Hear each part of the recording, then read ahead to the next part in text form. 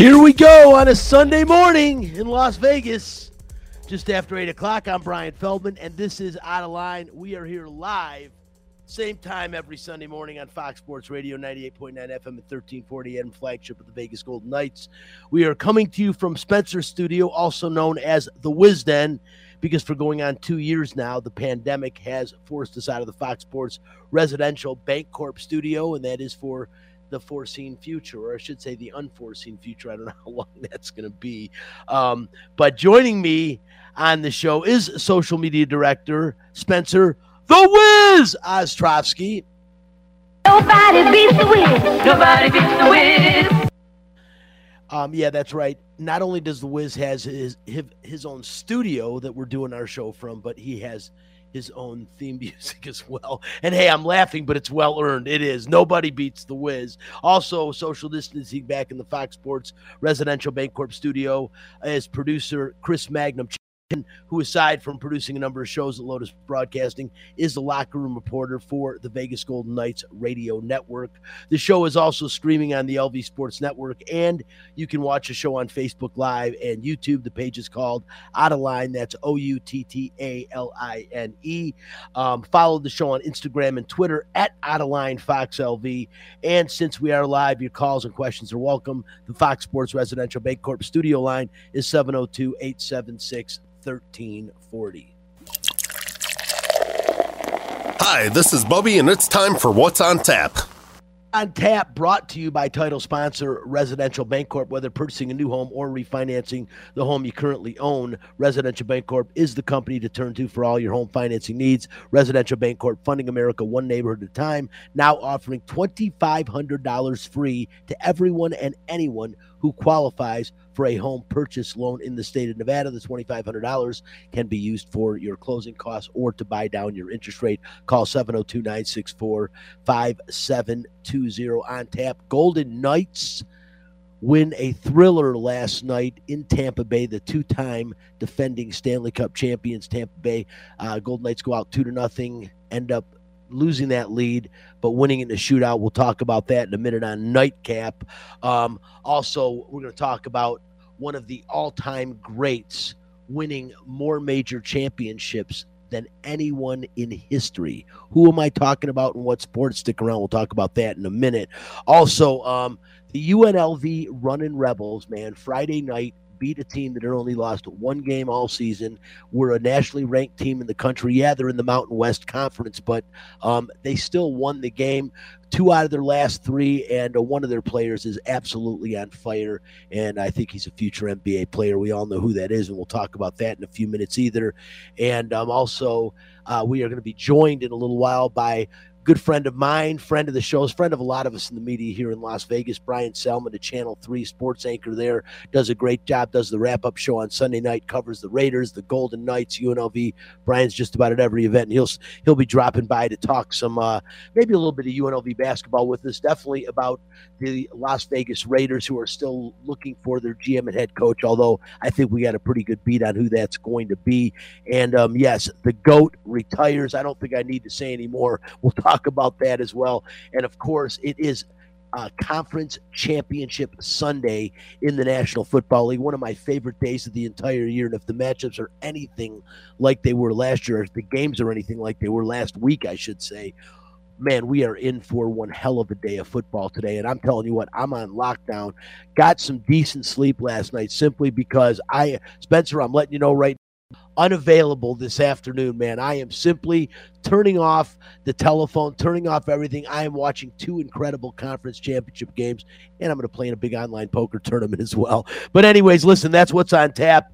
If you are looking to buy a home or to refinance the home you currently own, choose a company you can trust. Residential Bancorp, funding America one neighborhood at a time. And once again, Residential Bancorp offering Nevada home buyers $2,500 towards closing costs or to buy down their interest rate. And that is for anyone and everyone who qualifies for any home financing purchase program in the state of Nevada. Call 702-964-5720 for details. And hey guys, before I go into this, really start getting into things, this morning, I get up pretty early to prepare for the show, and I turn on ESPN, and of course I end up watching about 2.5 hours of a great tennis match. Daniil Medvedev. Let me get that straight. Say his name properly. It's Medvedev, but he was the number 2 ranked player to go into the Australian Open, and of course Rafael Nadal came in as the number 6 seed. He was in a tie with Roger Federer, and the Joker to get with 20 20 major titles. And if you watched it today, incredible match. He went down 2 sets to nothing, or to love, I should say, came back and won the next 3 sets, won the Australian Open. Second time he's won it, the first time in 2009. But Rafael Nadal now more major championships than anyone in tennis history. And Frank Harnish, I know you're smiling up there. You had to watch that match today. Absolutely incredible. Rafael Nadal, 21 majors, the most in history. Is he the greatest ever? People would argue about the Joker. There's a lot of tennis players in history you can argue about, but the bottom line is one player has 21 majors, and that is Rafael Nadal. So hats off to him, man. Incredible run, and his second Australian Open came just a couple of hours ago. Spence, let's get right into this thing, man, and let's hit nightcap. Hockey players, as you know, are warriors. They don't give up. They come to play every game. It's time for Nightcap, a cupful of the Vegas Golden Knights. From highlights to interviews to special events, the puck starts here. Here comes Stone in on Vasilevsky. Stone in, scores! And Vegas wins it. In the shootout, 3-2 final. Last night closed out their 4-game road trip against 3 top teams in the Eastern Conference with a shootout win. As you just heard, Mark Stone put the puck in the net in the shootout. Really, really a good game. You thought, oh no, here they go again, as Tampa really picked it up in the third period. But the Vegas Golden Knights held on. They win it in a shootout. They're 26-16-2, 55 points now. They still have the best record in the Western Conference's Pacific Division, which is the worst division in hockey. Anaheim, by the way, only 1 game back. Again, I kind of brought this up last week, but if they were in the Eastern Conference, they would be the 8th seed in the playoffs right now. Magnum, last week you said, you can't blame them for what conference they're in, but you can blame them for their record, which isn't bad at all. But again, when you look at the Eastern Conference, most of those teams are way ahead of them. As I said, they would be the 8th seed right now. But going 2-2 on this road trip, Leonard went 2-1. I liked what I saw. I really did, and especially last night against the Tampa Bay Lightning. I thought they played really well. They came out, they hustled. You get goals. You get some really, really good goals from the Vegas Golden Knights. Needed goals, but again, they nearly blew this one and had to hold on to win. And the bottom line is, no fault of Leonard whatsoever. I thought he played really well. Yeah, and I'm not going to look at what their record or where they would be in the Eastern Conference. I don't care where they would be in the Eastern Conference. All that really matters is where they are in the Western Conference, and more specifically where they are in the Pacific Conference or division. Leonard played really well on this road trip, and you mentioned that they had the 2 losses. One of them, of course, an overtime loss, so they get a point in that one. And the funny thing is, I think of all the games on the road trip, that was probably the game where they probably didn't play their best. The Carolina game. Carolina, really, really good team. They might be raising the Stanley Cup come June, because I think Carolina is that good. Questions, of course, about Freddie Anderson. Can he get it done in the postseason? But last night, look, they were up 2-0 in that third period, and there's a lot to not like about the third period. They got outplayed by the Tampa Bay Lightning in that third period. They almost lost the game in that period. But the thing is, they only had 1 shot in the entire period. They gave up, I believe, 16 or 17. Even those 2 goals, it's hard to look at Robin Leonard and say, oh, well, Robin Leonard didn't play well. He gave up those 2 goals in the third period. That's just ridiculous for people to even begin to think that. He gave up 3 or 4 goals in the entire road trip against Washington, Florida, and Tampa. 3 teams that all will be playing deep into the postseason. One of them has maybe the greatest goal scorer in the history of the game in Alexander Ovechkin, and they shut that team out in D.C. I'm tired of the narrative about Robin Lehner not being good enough. I'm tired of the narrative about Robin Lehner being the reason why this team doesn't have more points. Like I said last week, the reality is there was a period of time, you go back to October and November, where this team was decimated. And Robin Lehner put this team on his back, and he carried them. You look at what he did in the postseason last year, the season before that in the postseason. The reality is Robin Lehner is just fine. He's good enough for this team to win the Stanley Cup. The team in front of him has to be better. That's the reality of it. The six guys who are out there on the blue line every single night, there's going to be nights where they need to be better. You're going to need to get, because on this, the one knock on this road trip, and I get you're integrating guys back into the lineup. Max Pacioretty returned, Riley Smith, Mark Stone all had COVID. Back, Max Pacioretty, of course, returning from injury. They need to find ways to get goals from their top six. And the misfit line, at least on the score sheet, they were invisible on this road trip. And somehow the Golden Knights still managed to come home with 5 out of 8 possible points. That's not going to get it done in the postseason. You're going to need to get more from your top six. It's great that the bottom six stepped up. Will Carrier, Nolan Patrick had really good road trips. I mean, Nick Waugh, there's just nothing I could say bad about his game. He's always seems to be, if he's not scoring goals, he's doing something with his stick in the defensive end. Nick Waugh, just a really, really underrated and really integral part of this team. But the one knock on the road trip is you need to get more out of your top six. And like I said, I get that you're integrating guys back in the lineup, but last night, the shoot was great. You got goals from William Karlsson and Mark Stone. Those guys need to produce on the ice in the 60 minutes because there's no shootout in the playoffs.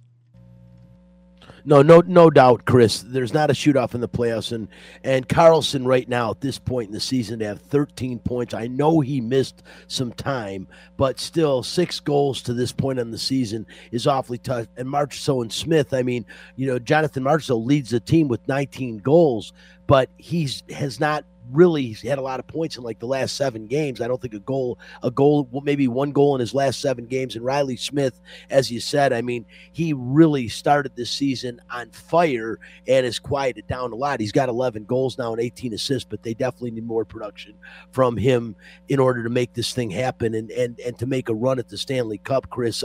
It's going to be awfully tough. And as you mentioned, the Eastern Conference is loaded. Tampa Bay, Carolina, as good as any team in the NHL. And again, right now they have to be the odds-on favorite to win the Cup. They've got the best record. The hottest team in the National Hockey League, if you haven't been paying attention out there, is the Colorado Avalanche. They've won 9 straight games. They're 9-0-1 in their last game, and they have scooted up to the second best record in the NHL behind Carolina. They've got the best record in the Western Conference right now. They also are starting to, again, look like a force to be reckoned with as we move on in the season if that continues.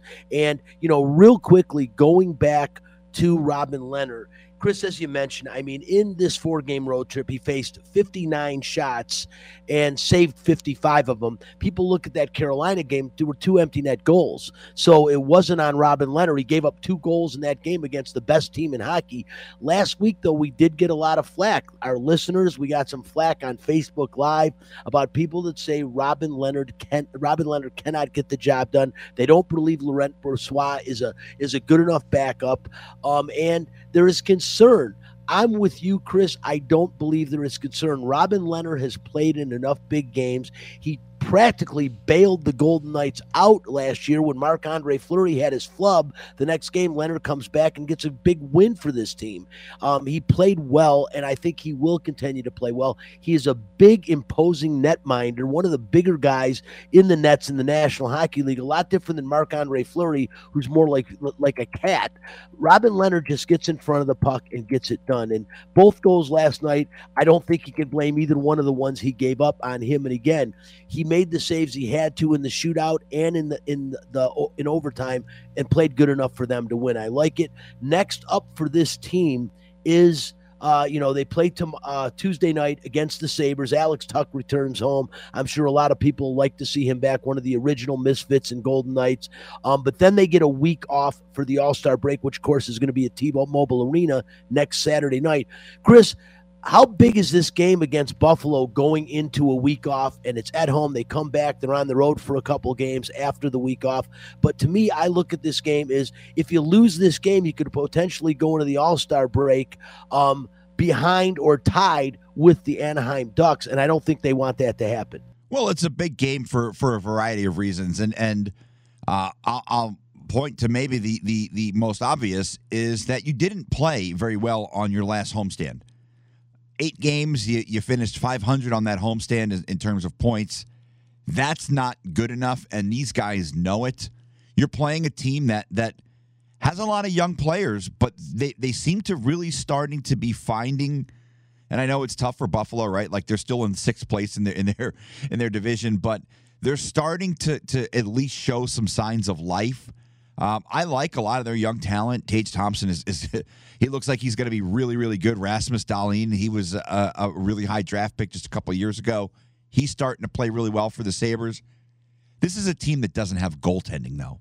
I know Craig Anderson's coming back, but they were on their 6th option the other night at goaltender between injuries and COVID. Look, this is a team that, even though they're playing better than they have in years past, this is a team the Golden Knights should absolutely mop the floor with.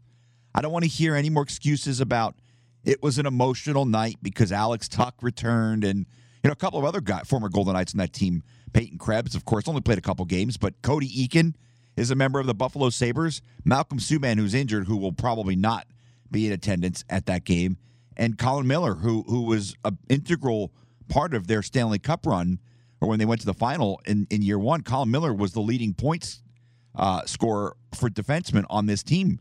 I think he had 41 points that first year. So a couple of guys who were major parts of this franchise returning to T-Mobile for the first time. As I don't think it's the first time for Miller, but it is the first time for Eakin and Tuch.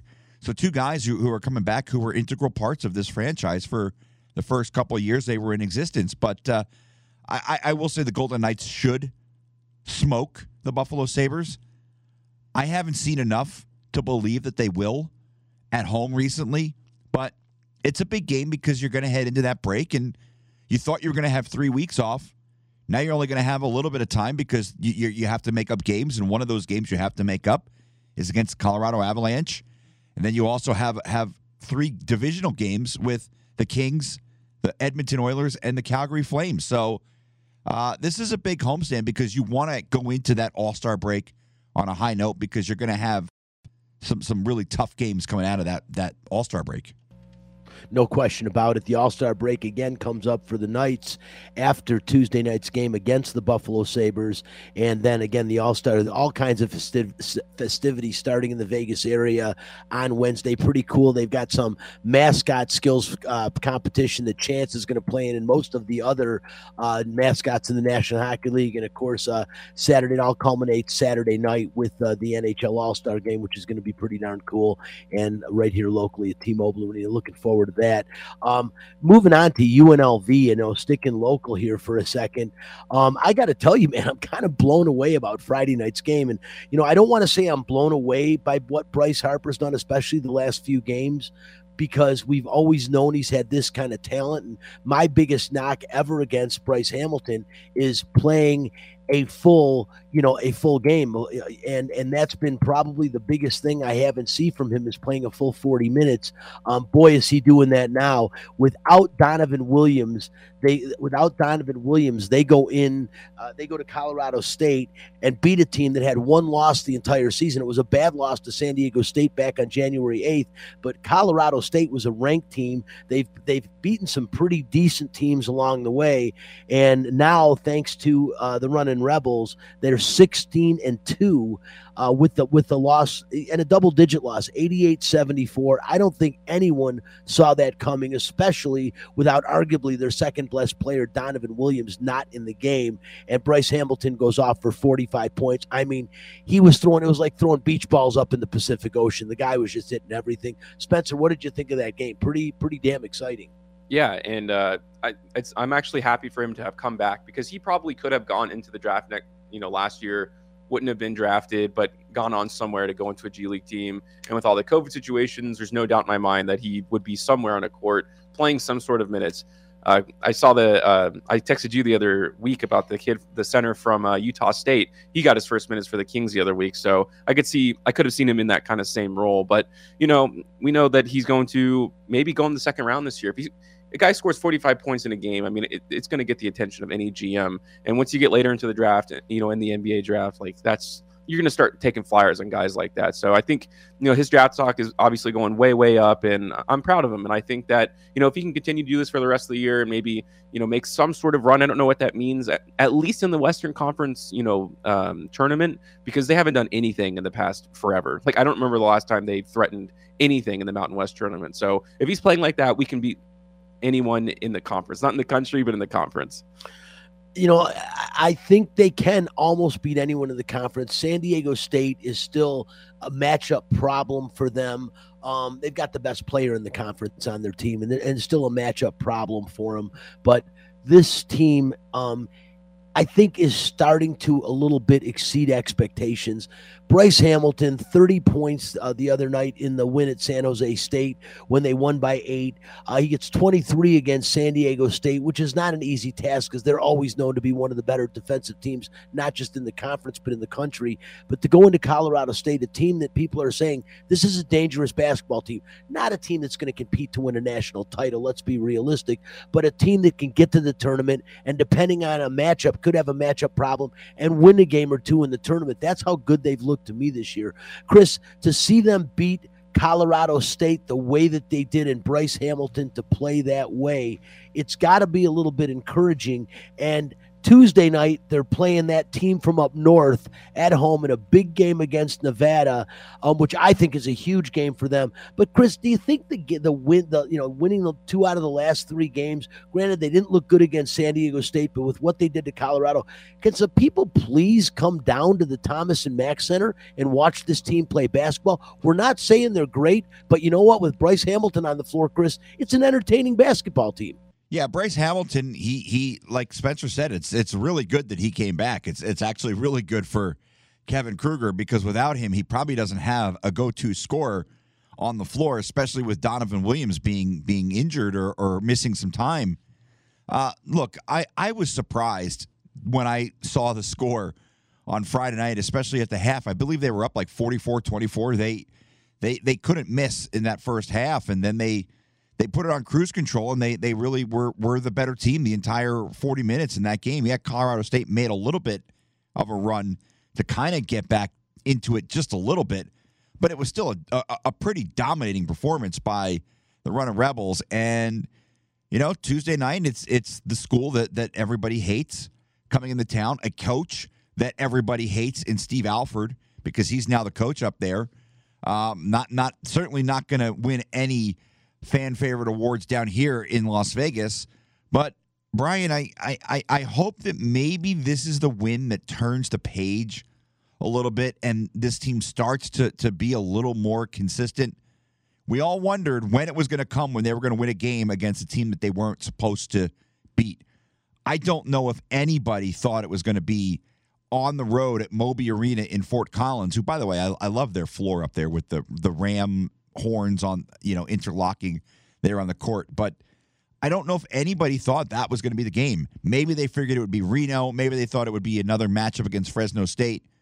But to go into Moby Arena and blow the doors off Colorado State, a team that as you mentioned, should be in the NCAA tournament, that's a big win.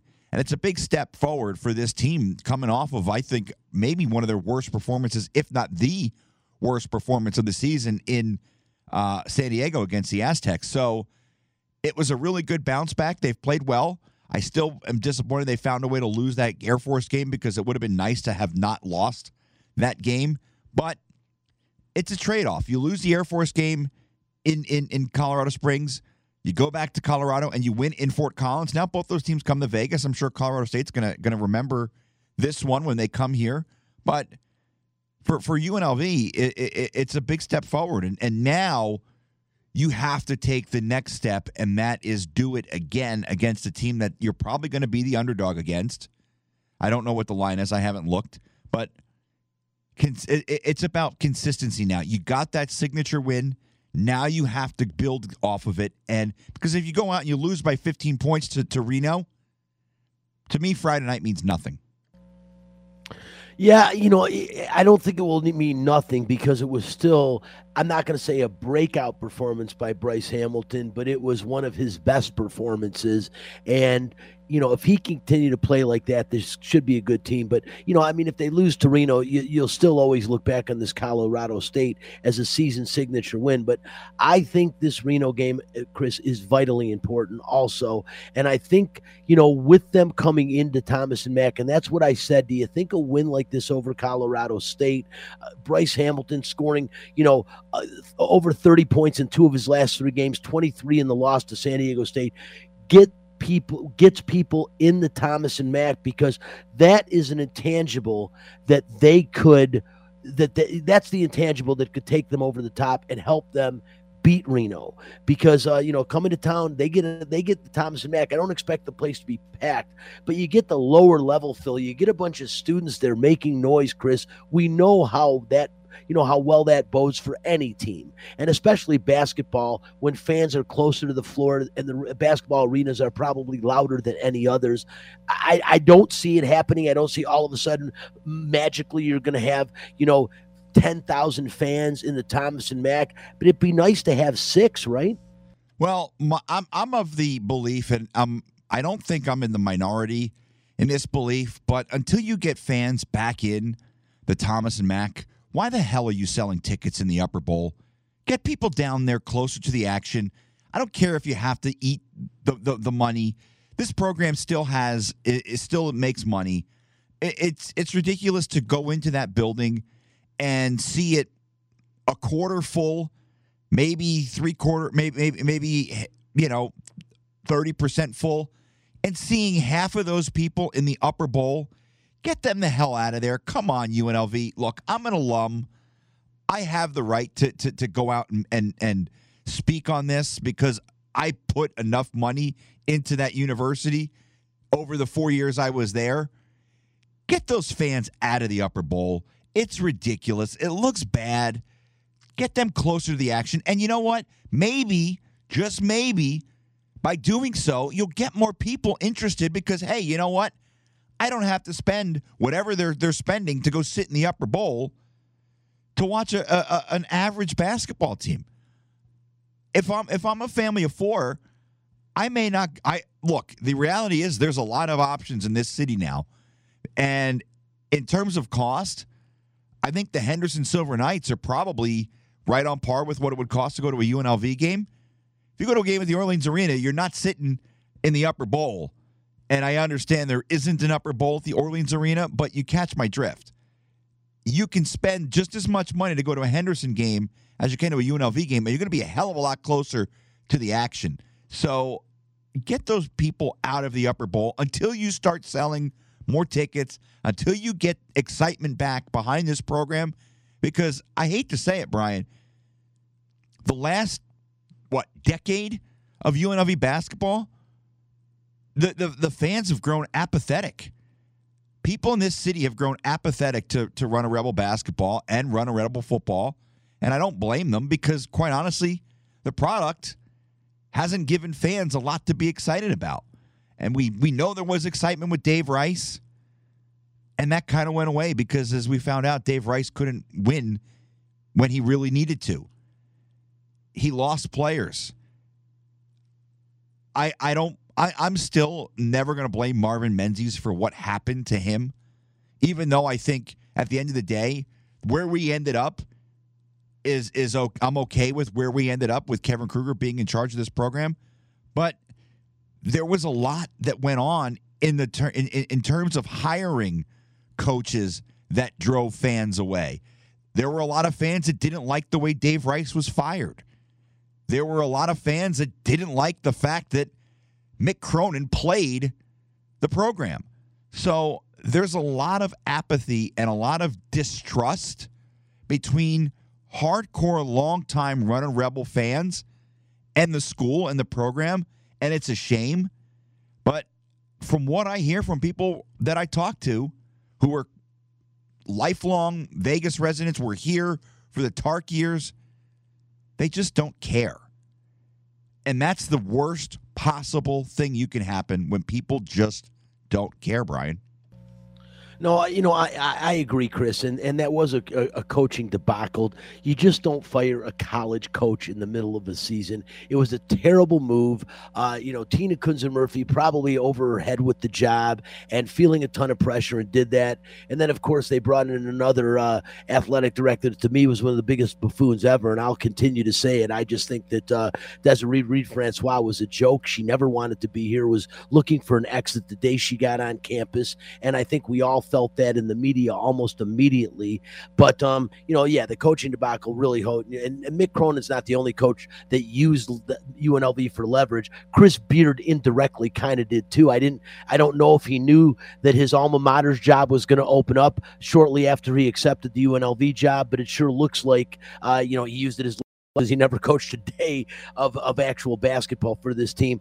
I think again that yes, we haven't seen a very good product, but I think the excitement of one great collegiate player is enough to bring people into the stadium, and we have one here now in Bryce Hamilton. Anybody that can score 45 points against a ranked opponent and lead his team to a double-digit victory without the second-best player, and that can't be overstated with Donovan Williams not being in that game, that Bryce Hamilton literally put this team on his back and carried them against a ranked opponent. If that doesn't excite people, I don't know what will, but I really hope against their number one rival Tuesday night, the fans show up at the Thomas and Mack Center and give this team a chance to win another big game. And that could get the ball rolling to help this team finish in the upper part of the Mountain West Conference, which would be a hell of accomplishment considering where they've been and under first-year coach Kevin Kruger. I really hope that it happens. Real quickly, I also want to, he's been sitting there forever,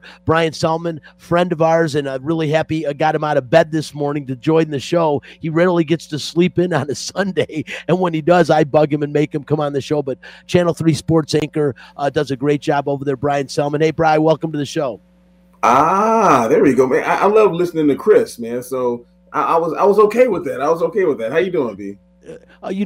Doing great, Brian. Good morning. I don't know if you got up like I did. I know you probably didn't, where I'm up at 3:00 in the morning and I'm planning on watching a little Sports Center, getting ready for the show. Kind of forgot that the men's championship of the Australian Open was on. When I saw it for Frank Harnish, the memory of Frank and knowing how much he loved it, I sat and watched it, and boy, am I glad I did. Rafael Nadal down 2 sets, comes back, wins 3 straight, and becomes the all-time major championship winner in tennis history with his 21st major victory, one more than both Djokovic and Federer. And after, I just wanted to play this real quick because we got it.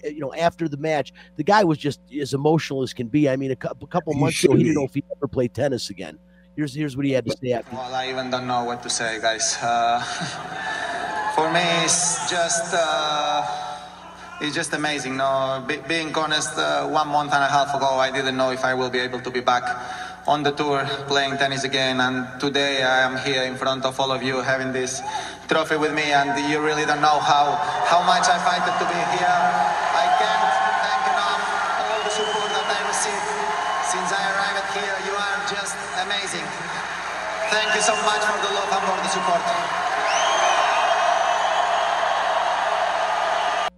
Yeah, pretty cool. Really, really cool to see, and I'm really glad I got up extra early. And while I was preparing for I got to watch that because it is the other side of the world and their hours are flipped on us, but it was really, really cool. Hats off to that guy, man. It is incredible. We're going to talk about another incredible superstar in a minute that is retiring. But before we get into that, Brian, I wanted to start off with you because you cover, the Raiders. You were at the final game in Cincinnati, and the big question with everyone, I think we've got that question answered indirectly, is who's going to replace Mike Mayock and who is going to be the actual head coach of this team. It looks like they're trying to grab winners by taking the director of player personnel. I'm pretty sure Dave Ziegler is going to be announced as the GM, and of course, director of player personnel for them. And there's an outside shot I've heard that they're still potentially interested in Colts player personnel at Dobbs, but I think that's kind of going away. And I think they've already decided on their head coach and Patriots offensive coordinator Josh McDaniels. First of all, do you think those are accurate, Brian? And number two is, do you think they're good selections for this team?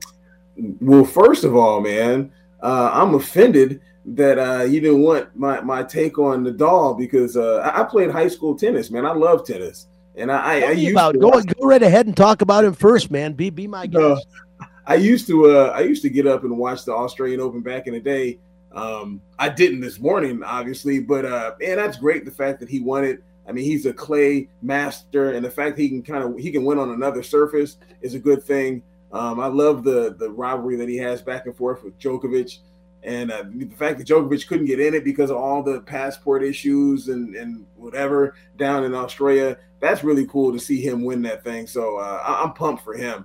I love tennis, love tennis. Unfortunately, I wish that we had more rivalries and guys that were more name stars that I don't know if casual fans would get into. And I'm a casual fan now because I don't really watch unless it's someone that I care to watch. So kudos to Nadal. But on to the question that you asked me about the Raiders and the fact that they're trying to make it it's looking like it could possibly be New England West. I worked in New England.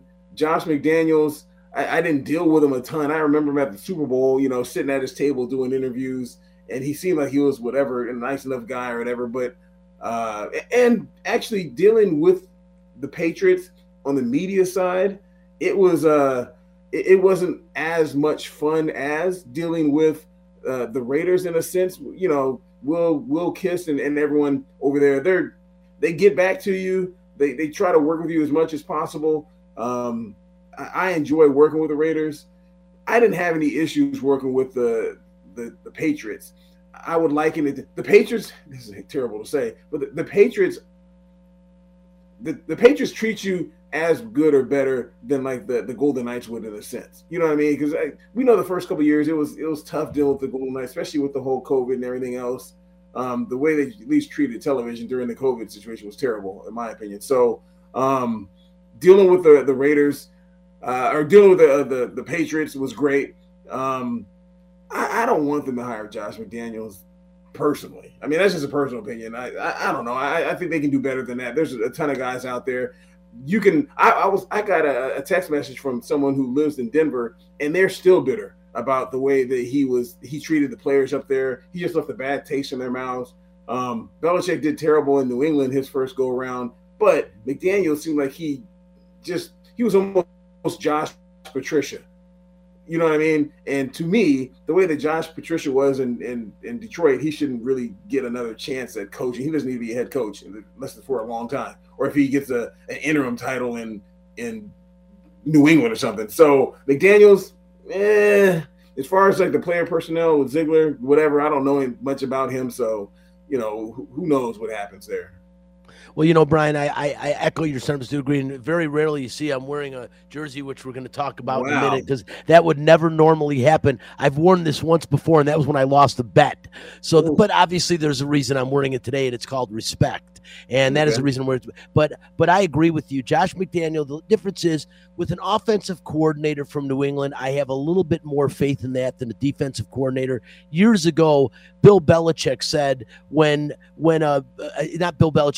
Parcells said when Bill Belichick was the defensive coordinator for the Giants that he is the best defensive mind he has ever seen in the history of the game. And that wasn't too far removed from Buddy Ryan's great defense in the Bears. And yet Bill Parcells is saying that about Bill Belichick to know how good he is. I've always said, and when you talk about Matt Patricia in Detroit, I hated the hiring for day one. I said, you know what it's like? Here's a day in the life of a defensive coordinator of the Patriots. You get there at 7 o'clock in the morning. Belichick's already been there for 2 hours, and he would tell Matt Patricia, hey, run to 7-Eleven, get me a newspaper. Patricia gets there with the newspapers. Hey, go downstairs and get me my slippers. By the time he gets back up with the slippers, Belichick says, here's the defense we're running today. Do not deviate from this at all unless you come to me. And that's pretty much being the defensive coordinator for the New England Patriots. Offensively, though, Bill Belichick does give some control to his offensive coordinator. Josh McDaniels is second go-round with the Patriots. So for Bill Belichick to give you a second chance and bring you back after he kind of failed as a head coach, you got to respect that and say Bill Belichick respects that. So the jury's out a little bit. I didn't like the hire either. I thought there were better hires out there. As much as I don't like the University of Michigan being a Michigan State alumni, I wouldn't have minded Jim Harbaugh coming back into the league. I think now you don't like him either. Yeah, but you know, the thing is, there's a lot of candidates out there. I think before it all started, I was loving Eric Bieniemy of the Kansas City Chiefs and thought he would be a great hire for this team. Byron Leftwich. I mean, he might be going to Jacksonville, but still, you know, some guy. I don't want it. In my personal opinion, I don't want another retread. You know what I mean? Give somebody a shot. Unless if it's a retread, have it be the guy Flores. You know what I mean? And the reason Flores, I mean, he did well. How do you win the most games that the Dolphins have won in a 2-year span in I don't know how long, and you get fired? You know what I mean? So there's also the thought process. Yeah. Also, just real quick, we got Brian Selman on, sports anchor at Channel 3 Las Vegas, News 3 Las Vegas. No, Brian, there was also the same thing. Why not give Rich Bisaccia a great try? Look at how much this team rallied around this guy. This guy put a personal note in the locker of every player on that team, thanking them for the experience. They love this guy, and hey, 9-7 isn't too bad considering what he was dealt, and 10-7. Actually, and not to mention, again, what he was dealt with, my God, getting, basically handed the job after a dumpster fire with John Gruden and the news that was found out about him. And then you get Henry Ruggs, Arnett, the same thing. And you lose starters on either side of the ball that are significant starters, especially Henry Ruggs, to take away that deep threat that he was becoming. And Bisaccia found a way to rally this team and get them into the postseason. I'm not going to say that an inadvertent whistle in Cincinnati changed the outcome of that game, although I wish Joe Burrow would have admitted he heard it. The guy practically blew it right in his ear. And then to say, I didn't hear the whistle, come on, man. Yeah. But the point was to be in that game right into the cold weather outdoor stadium, Cincinnati, with that offensive firepower that they had. The Raiders had a hell of a season. And I thought, you know what? I don't know that Bisaccia was the best man for the job, but does he deserve like a 2-year contract? Why not, man? Reward the guy for putting this team in the playoffs, right?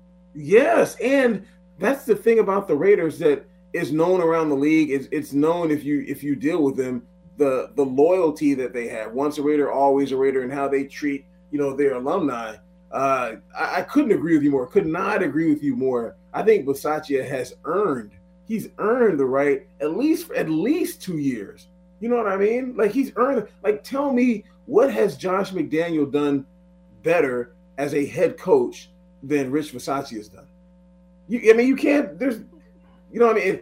Now, if you're going to Harbaugh, yes, he went to the Super Bowl. I covered that Super Bowl, as a matter of fact, in New Orleans. So, but I couldn't agree. And the fact that, do you want to keep Derek Carr? Because if you want to keep Derek Carr, he's given Bisaccia the highest endorsement.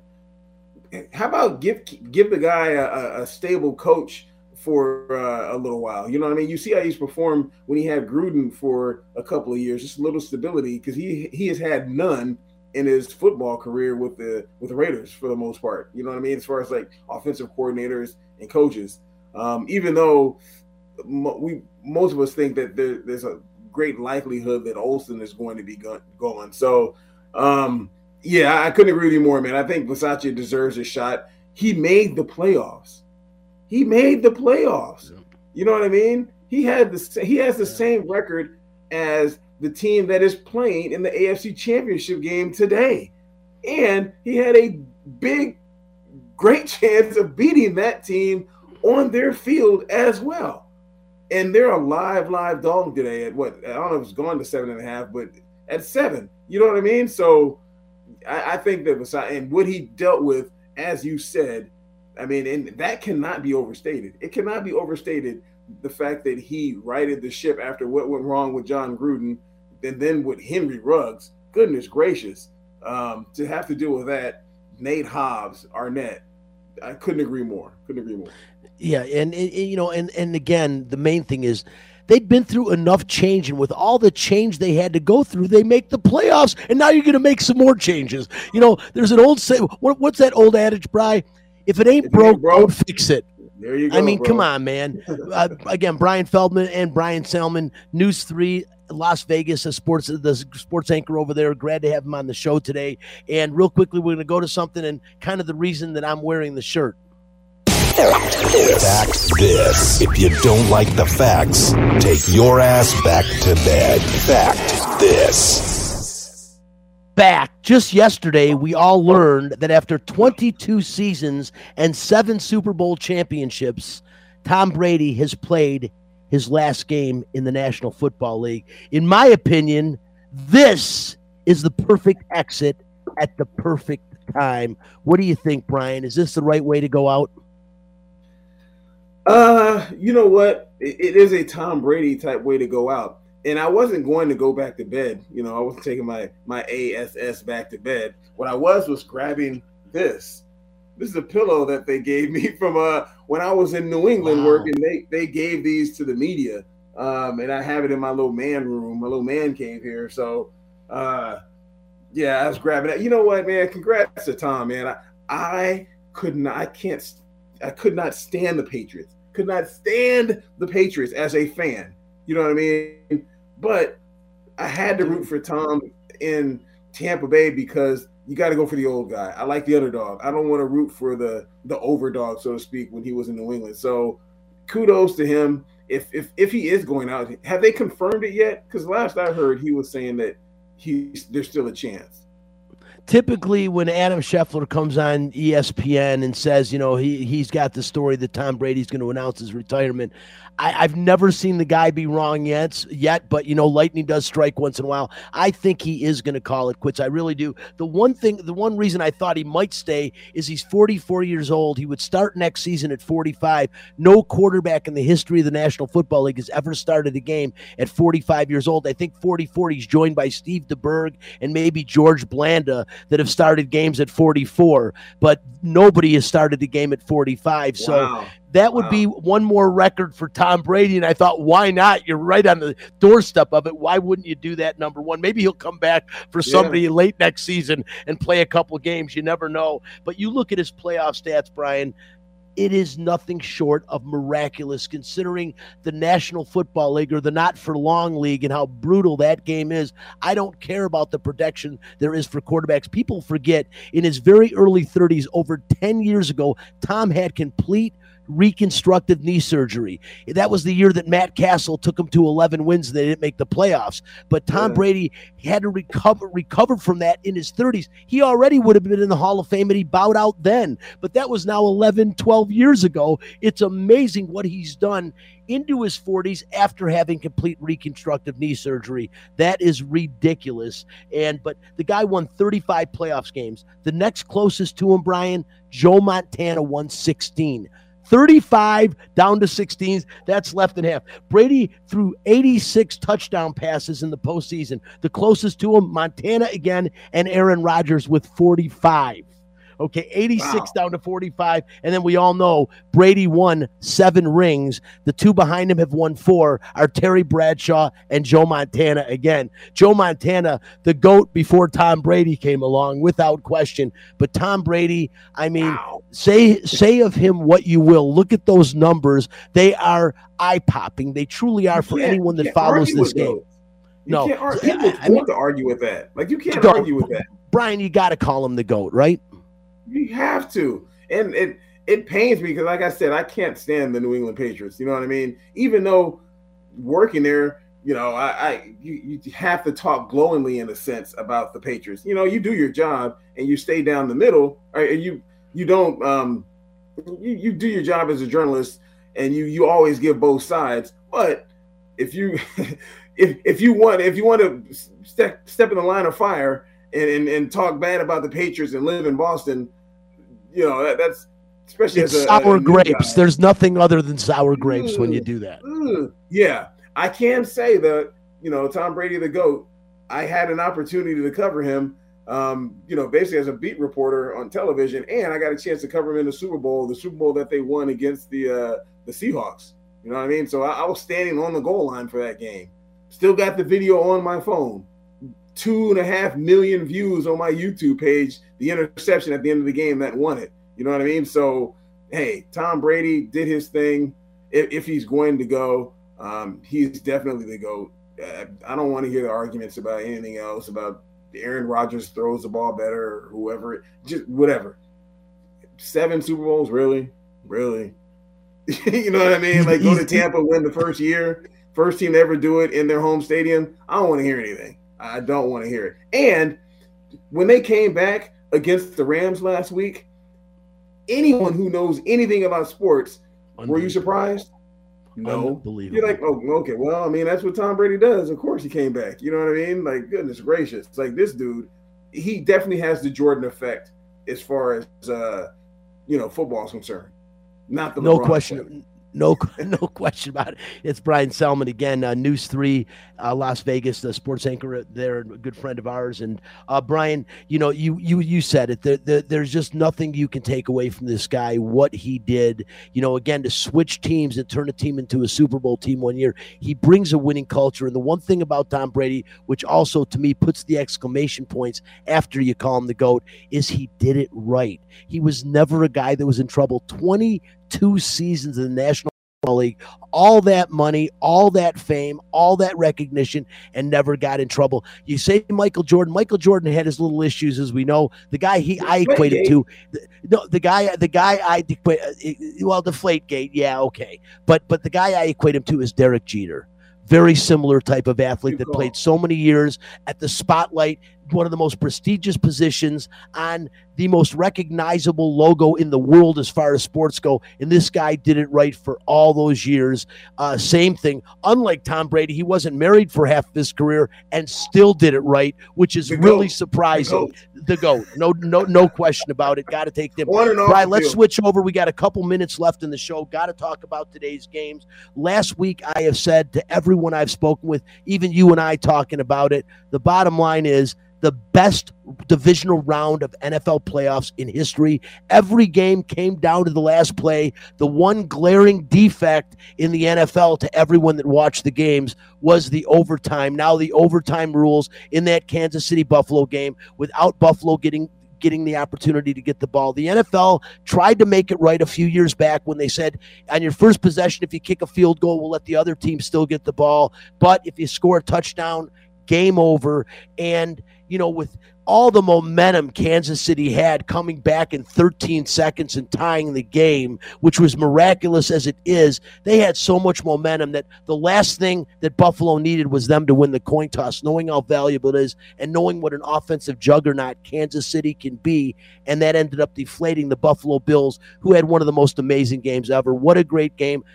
You got to feel for Buffalo fans who had to suffer through 4 Super Bowl losses. And man, I can still feel their pain right now, Brian.